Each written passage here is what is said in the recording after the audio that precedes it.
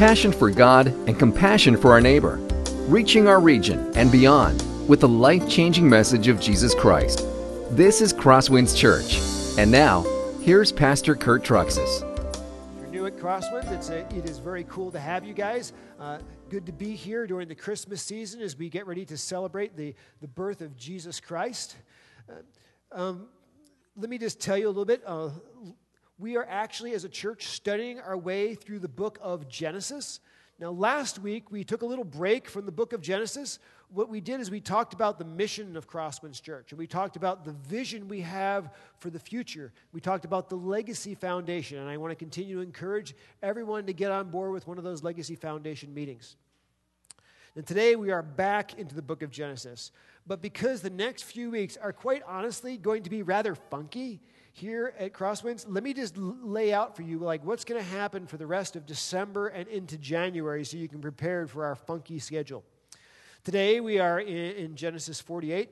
No big deal. Things are continuing as usual. Next week we'll be in Genesis 49. Real close to the end of the book. No big deal. But then after that, we're going to have Christmas Eve service on Saturday night. That'll be at 7 o'clock. And it'll be in the Sammy Center. So I invite you to be there for our Christmas Eve service in the Sammy Center. The next morning, Christmas Day, is on a Sunday. Just so you know, the way we're doing this, we are not going to be having worship service on Christmas Day here at Crosswinds. We're doing something a little different, and we're trying to use Christmas Day on Sunday with some very strategic ways. Pastor Jordan and I, we are preparing a small video message about 10 minutes long. Hopefully next week it'll be available for you with DVDs, but we expect the best way that most everyone will be able to access it will be through the internet. And we'll have it on our website, and we are asking you to take opportunity for some home worship on Christmas Day and to watch our little bit of message on the importance of Jesus' coming and his incarnation, why this is such an incredibly big deal, and why we celebrate it so enthusiastically. Then you have a little challenge that day, which is to take that video and share it on all of your social media accounts. And the reason I say that is we want that video to be viewed by a whole bunch of people. In fact, far more people than would ever come to church on Christmas Day, we hope to reach through the internet. So that's our goal, is to saturate our area electronically on Christmas Day with the good news of Jesus Christ.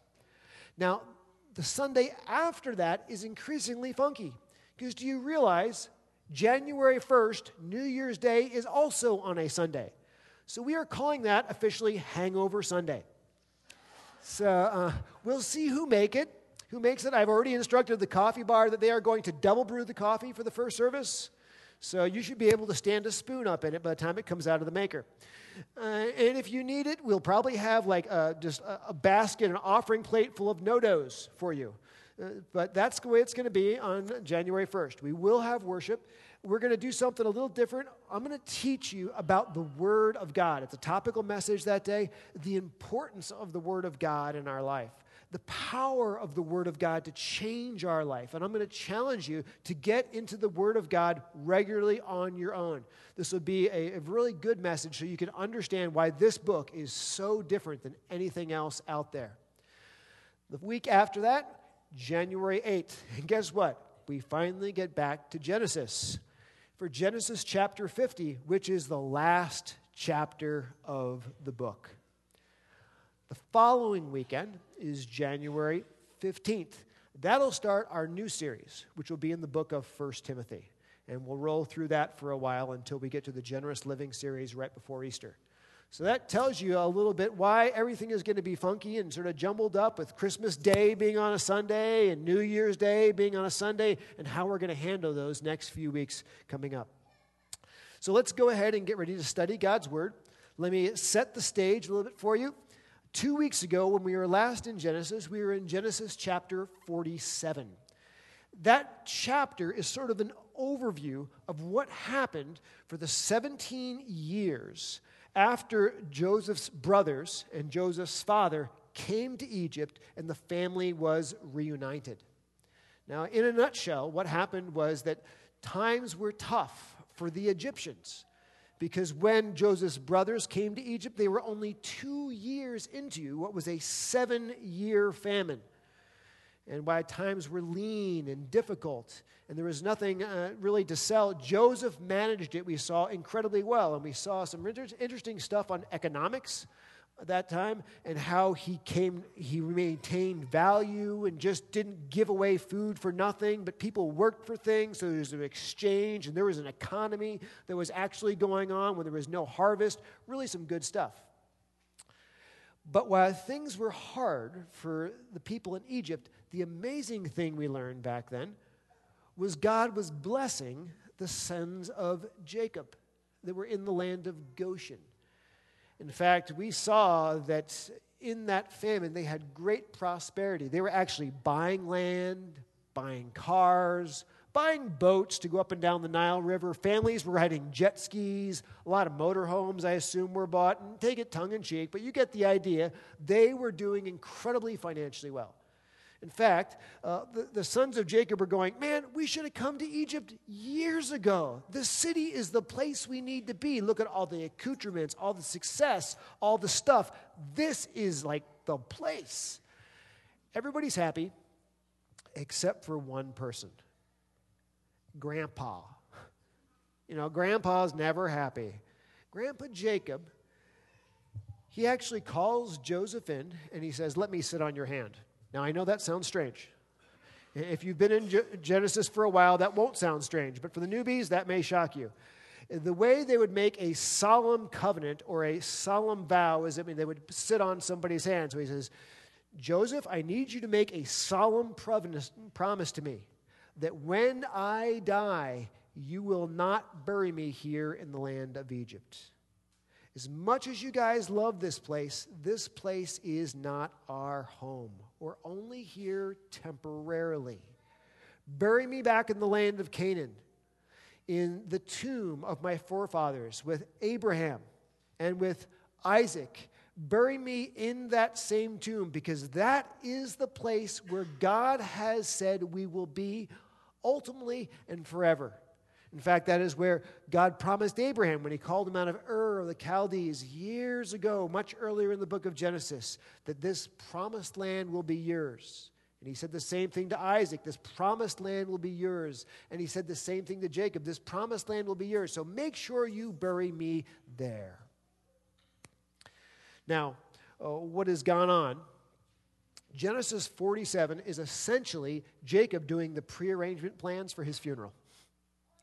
Genesis chapter 48 that we jump into today, Jacob has one foot in the casket. He literally has hours, or maybe we should just count it in minutes, left to live.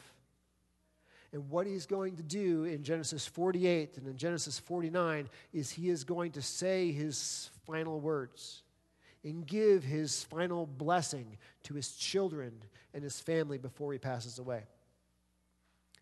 Now, if you're someone like Jacob, who has actually had God speak to you multiple times, if you're a patriarch and you have an incredible family and God has promised to work through your family, when you say some final last words, it's sort of like E.F. Hutton, right?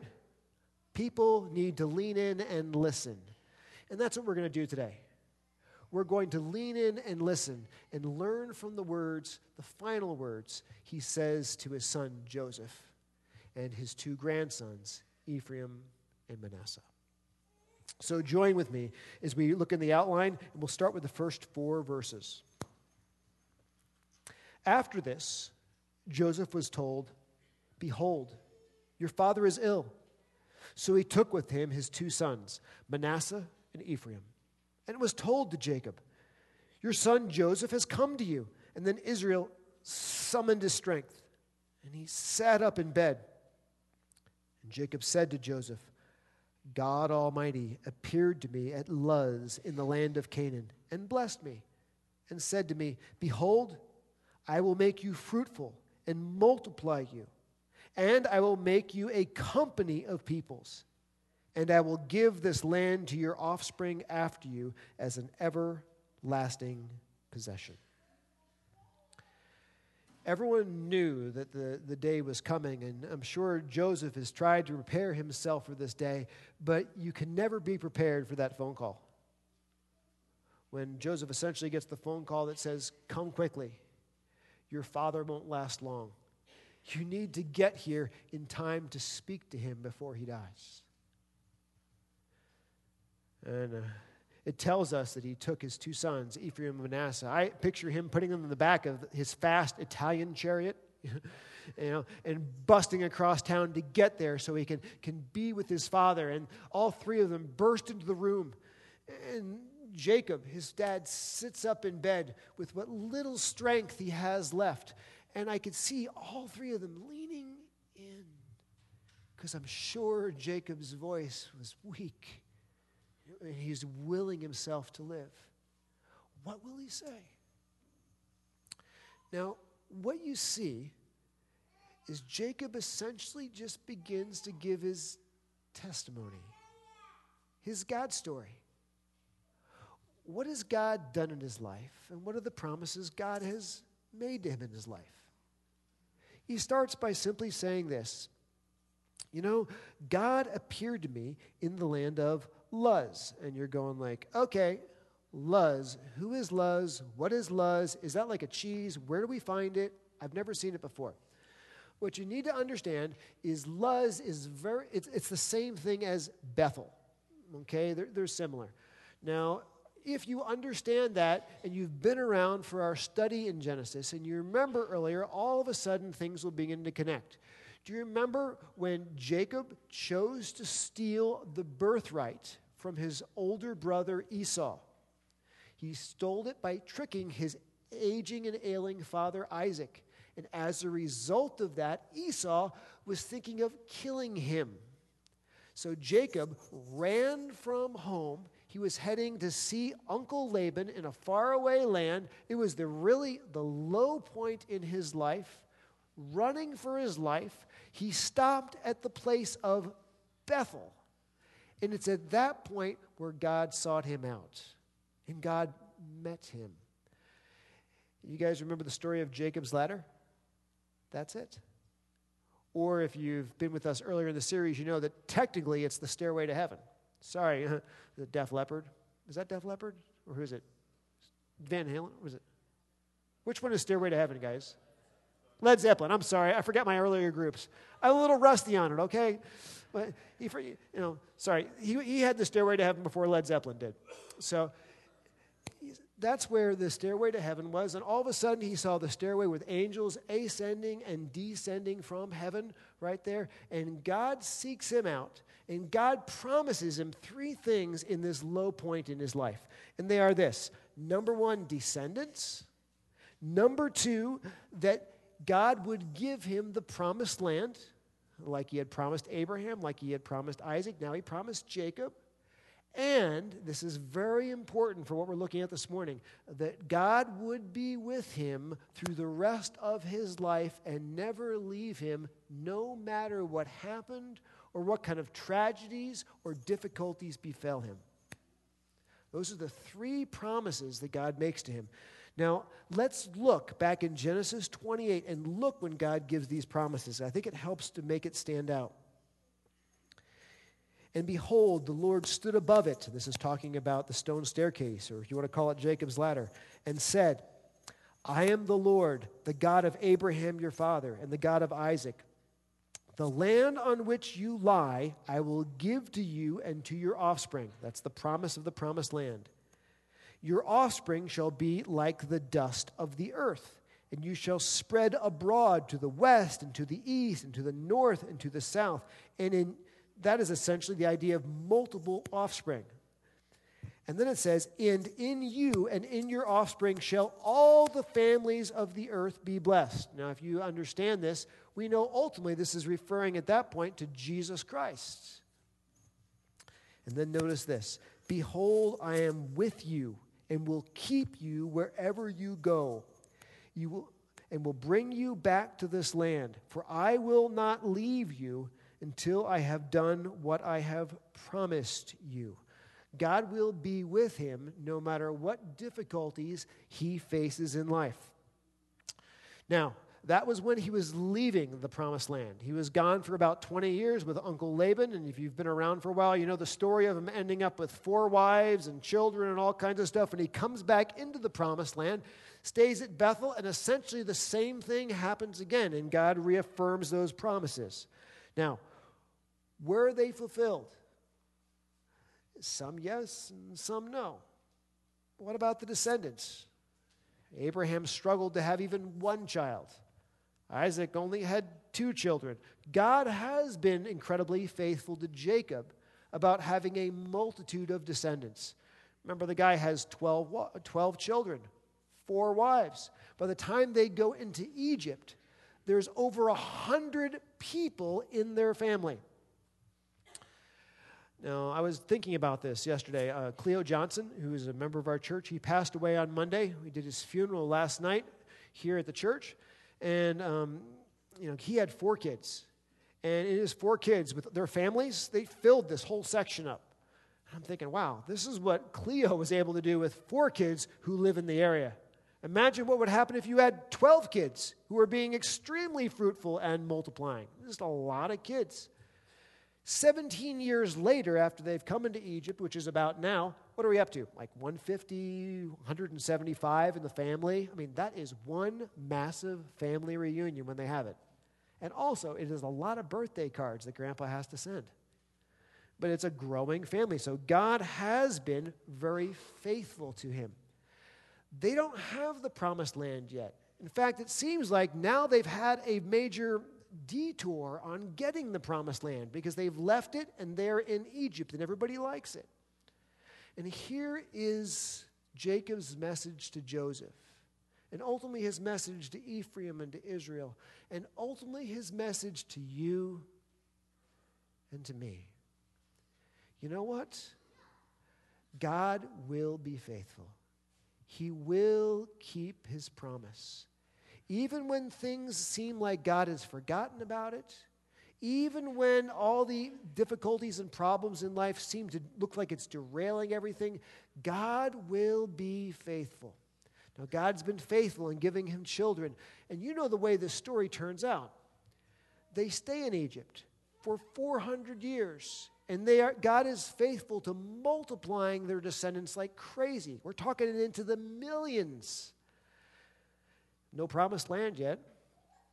And then all of a sudden it looks like God has forgotten about them. A Pharaoh arises who is out to get them. In fact, they're having to throw their male children in the Nile. It's an attempt at Pharaoh trying to genocide them, work them to death, and get rid of all the male children so there's nobody to last. And does God come to the rescue? Yes, he does. You know the whole story of the Exodus. God takes them out of Egypt. He is faithful to his promise. Now, that generation doesn't get the promised land. There's actually another generation that has to go through. But ultimately, he brings them to the promised land. God is faithful to his word. Even if it took hundreds of years. If he said it, it'll come true. And this is what we have to remember. All the promises that God has made to us in his word that apply to you and me will come true. Now let's continue the story. And now, he says, your 2 sons who were born to you in the land of Egypt, before I came to you in Egypt, they're going to be mine.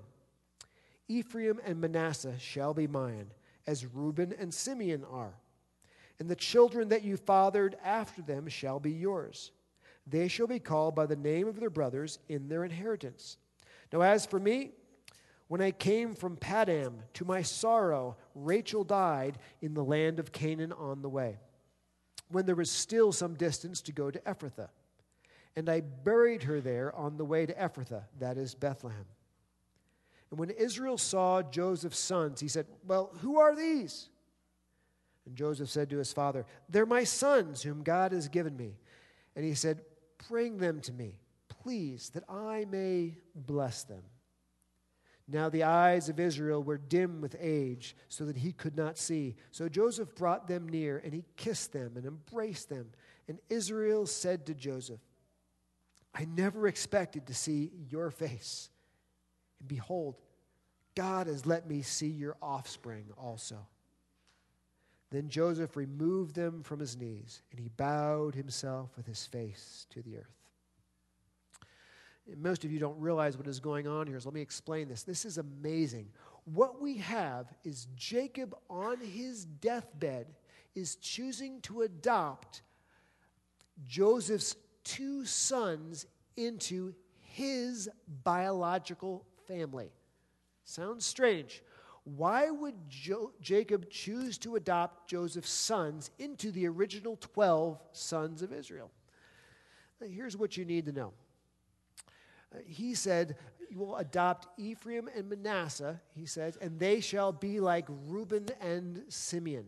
If you go to 1 Chronicles chapter 5, this is actually explained in more detail. He says, I will adopt them essentially in place of Reuben and Simeon. Reuben is the firstborn son of Jacob through Leah. Simeon is the secondborn son of Jacob through his other wife, Leah. Now, if you remember a little bit about these guys, they're not the best characters. They're sort of like the shame of the family. Reuben, he's the guy that chooses to sleep with his father's wife, Bilhah. So the guy's into incest. Not the kind of guy you want leading the family line. Simeon, not much better. When his sister, Dinah, was raped in the city of Shechem, whose idea was it to respond by killing every single male in the entire city? And who carried it out? Simeon, the second-born of Leah. So, the firstborn's into incest, the second-born's a mass murderer. Not really what you want leading the family. And what Jacob does is he says, I am going to adopt Ephraim and Manasseh, the sons of Joseph, and I am going to put them in leadership of the entire family line. Son number 1 is going to be Ephraim. Son number 2 is going to be Manasseh. Essentially, let me just tell you, he says, you know what? My grandkids through you, I'm incredibly proud of them, and I'm incredibly blessed by them, and I want them in leadership of the family. The other thing you need to notice, and this will explain why he says things that he does, he has regrets. He wanted to have more children through Rachel. He did. As you know, she only had 2 sons. The first was Joseph. The second was Benjamin, and she died in childbirth with Benjamin.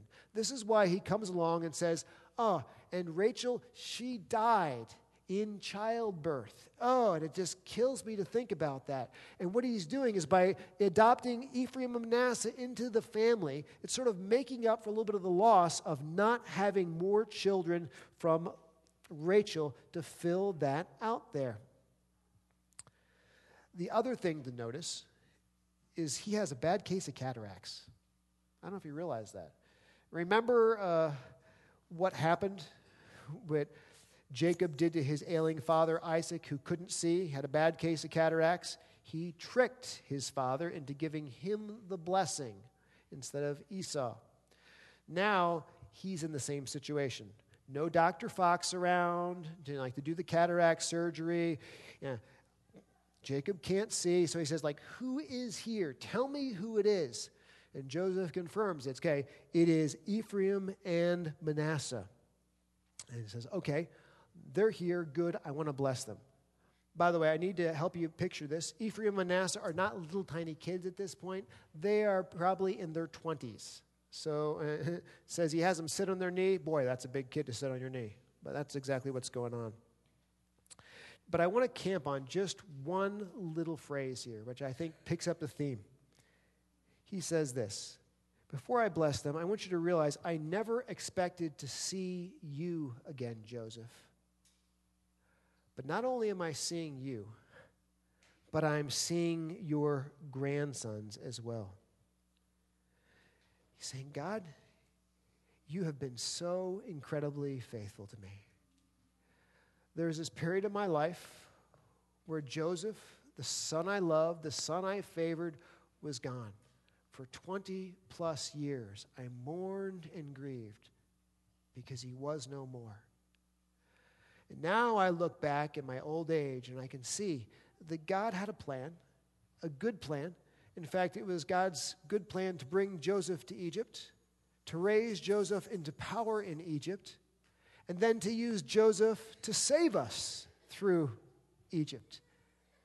Not only has God had such a good plan that he brought Joseph back, but now I get to see his sons, who Grandpa Jacob is incredibly proud of. In fact, he's so proud of them. Remember, he's putting them in leadership over his first and second biological children. And what Jacob is saying is, God has been so good. God has been so faithful and so kind to me. And as I've become older, I can look back now and I can see the ups in life and I can see the downs in life. And now I can see what God was doing in those low points and how he actually had a good plan in those hard times. And with the years that Jacob's been able to look back over, he can understand and see the terrain of life and see God's wisdom and see God's goodness. Let's jump in the next part of the text. And Joseph took them both, Ephraim in his right hand toward Israel's left hand, and Manasseh in his left hand towards Israel's right hand, and he brought them near to him. And Israel stretched out his right hand, and he laid it on the head of Ephraim, who was the younger, and on his left hand on the head of Manasseh, crossing his hands, for Manasseh was the firstborn. And he blessed Joseph, and he said, "The God before whom my father Abraham and Isaac walked, the God who has been my shepherd all my life long to this day, the angel who has redeemed me from all evil, bless the boys, and in them let my name be carried on, and the name of my fathers, Abraham and Isaac, and let them grow into a multitude in the midst of the earth." Now, once Jacob has officially adopted Ephraim and Manasseh into his family, he wants to bless them into his family. And Joseph gets them sitting there, sort of in the right spot, so all dad has to do is go like this. Because the right hand would go to the older, and the left hand would go to the younger, because the hand of right hand is the hand of greater blessing. And what does Jacob do? And we're going to cover that in a moment as to why he does that and what's so significant about that. But let me just make a little mention here on something. As Joseph starts to do the blessing, he says this: "The God who has been my shepherd all my life long to this day, the angel who has redeemed me from all evil, bless these boys." Let me camp on that. Who is this angel, he says, that has redeemed him from all evil? What you guys might think, who do you think that's going to be? Now, I know this is somewhat speculative, but some of the scholars put this in. This is the angel, not an angel. In the Old Testament, when you find the angel specified, it is usually a reference to the pre-incarnate Jesus. What does Jesus do? He comes to save his people. That is what we're celebrating at Christmas. What has Jesus done for Jacob all of his life? Saved him. The angel has redeemed him, he says, from all evil. This is where it gets interesting. The word for evil here is specific. It's a very general word covering all kinds of evil. It covers active moral evil that is done against you, or situational evil that just happens because you're living in a fallen world. Active moral evil that would be done against Jacob. Remember when he went to Laban and he worked for Laban, and he's working him for 7 years. And what Laban eventually started doing is changing his wages up and down so that Laban would always get more money and that supposedly Jacob would be on the short end of the stick. And what did God do when it came to the time for the lambs to be born? If the wages for Jacob were to be spotted, all the flecks were spotted. If they were all to be solid, then all the flocks were solid. God intervened every single time and saved him. That would be moral evil.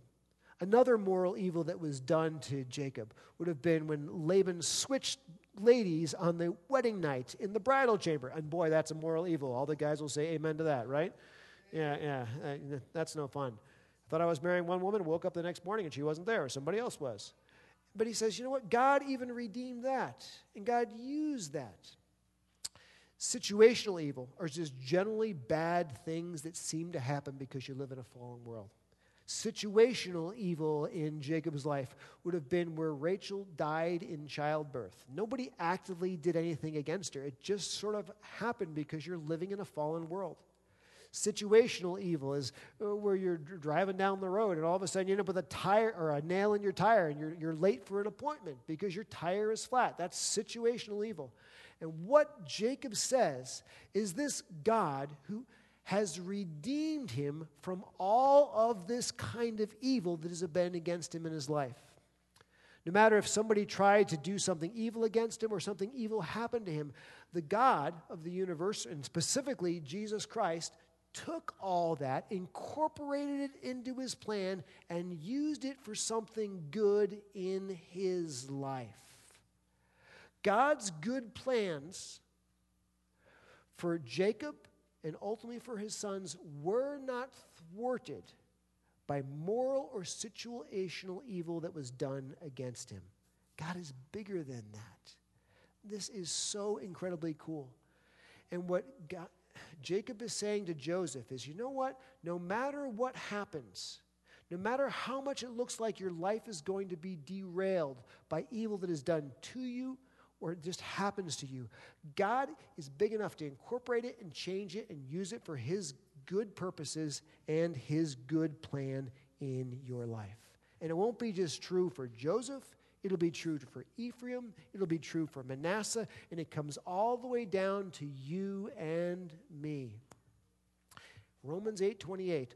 All things work together for good to them that love God, to them who are called according to his purpose. If God has chosen you and you are a child of Jesus Christ, he will work all things together in your life ultimately for your good and for his glory. And none of that evil can thwart that. And I think that's very incredibly cool. So let's go ahead and look at the blessing on the next page. When Joseph saw that his father had laid his right hand on the head of Ephraim, it displeased him. And he took his father's hand and he moved it to Ephraim's head, from Ephraim's head to Manasseh's head. And Joseph said to his father, "Not this way, my father, since this one is the firstborn. Put your right hand on his head."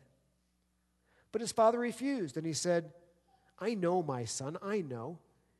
He also shall become a people, and he also shall be great.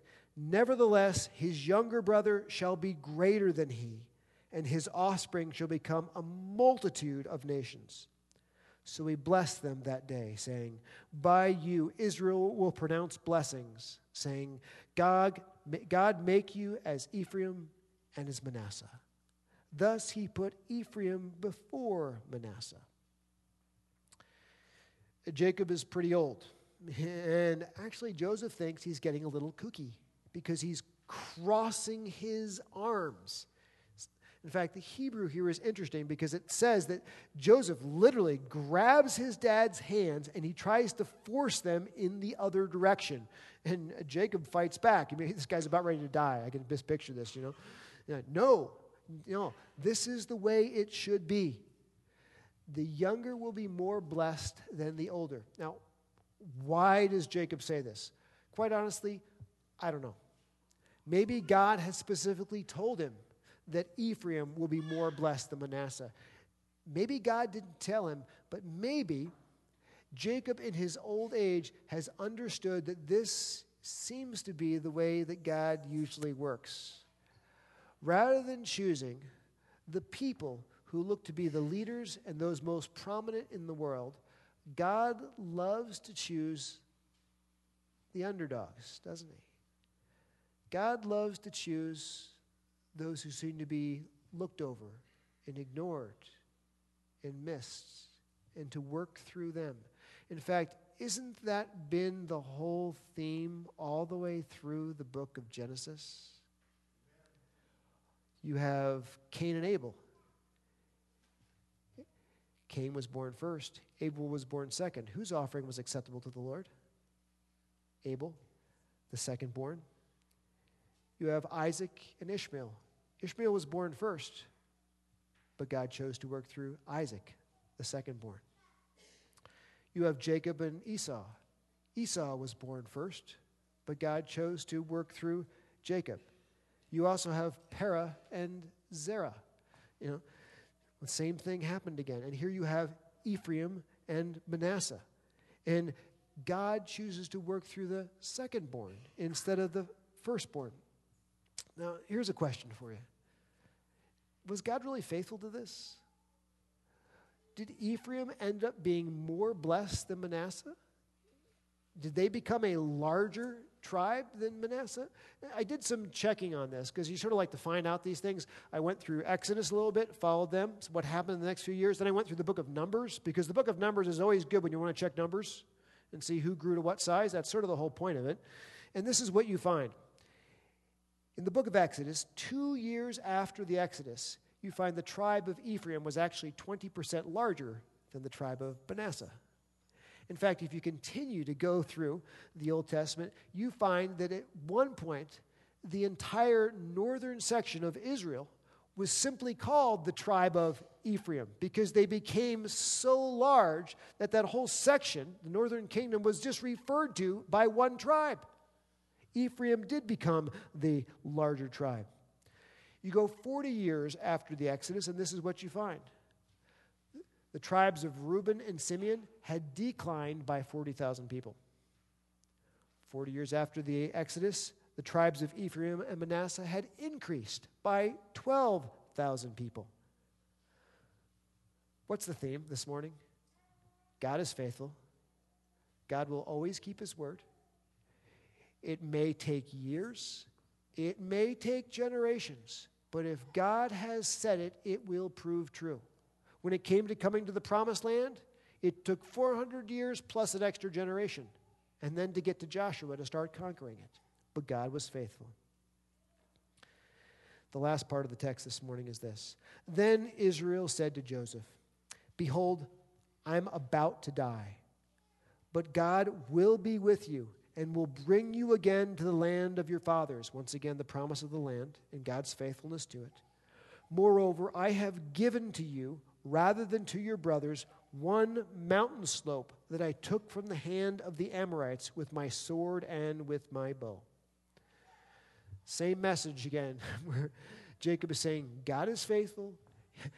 Egypt is not your home. You will go to the promised land, and I'm giving you a mountain slope. Now, by the way, I have not been able to find in the Old Testament, and many Bible scholars are not able to find exactly when Jacob took this mountain slope with his sword and bow. But that's not the point.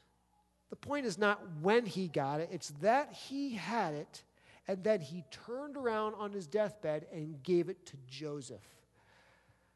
Now think about this. Does Joseph really need any land right now? Does he need like a mountain slope any place? Joseph is second in command of Egypt. Like the last thing he needs is land. He's got more than enough in his possession. But here's the point. You won't be in the land of Egypt forever.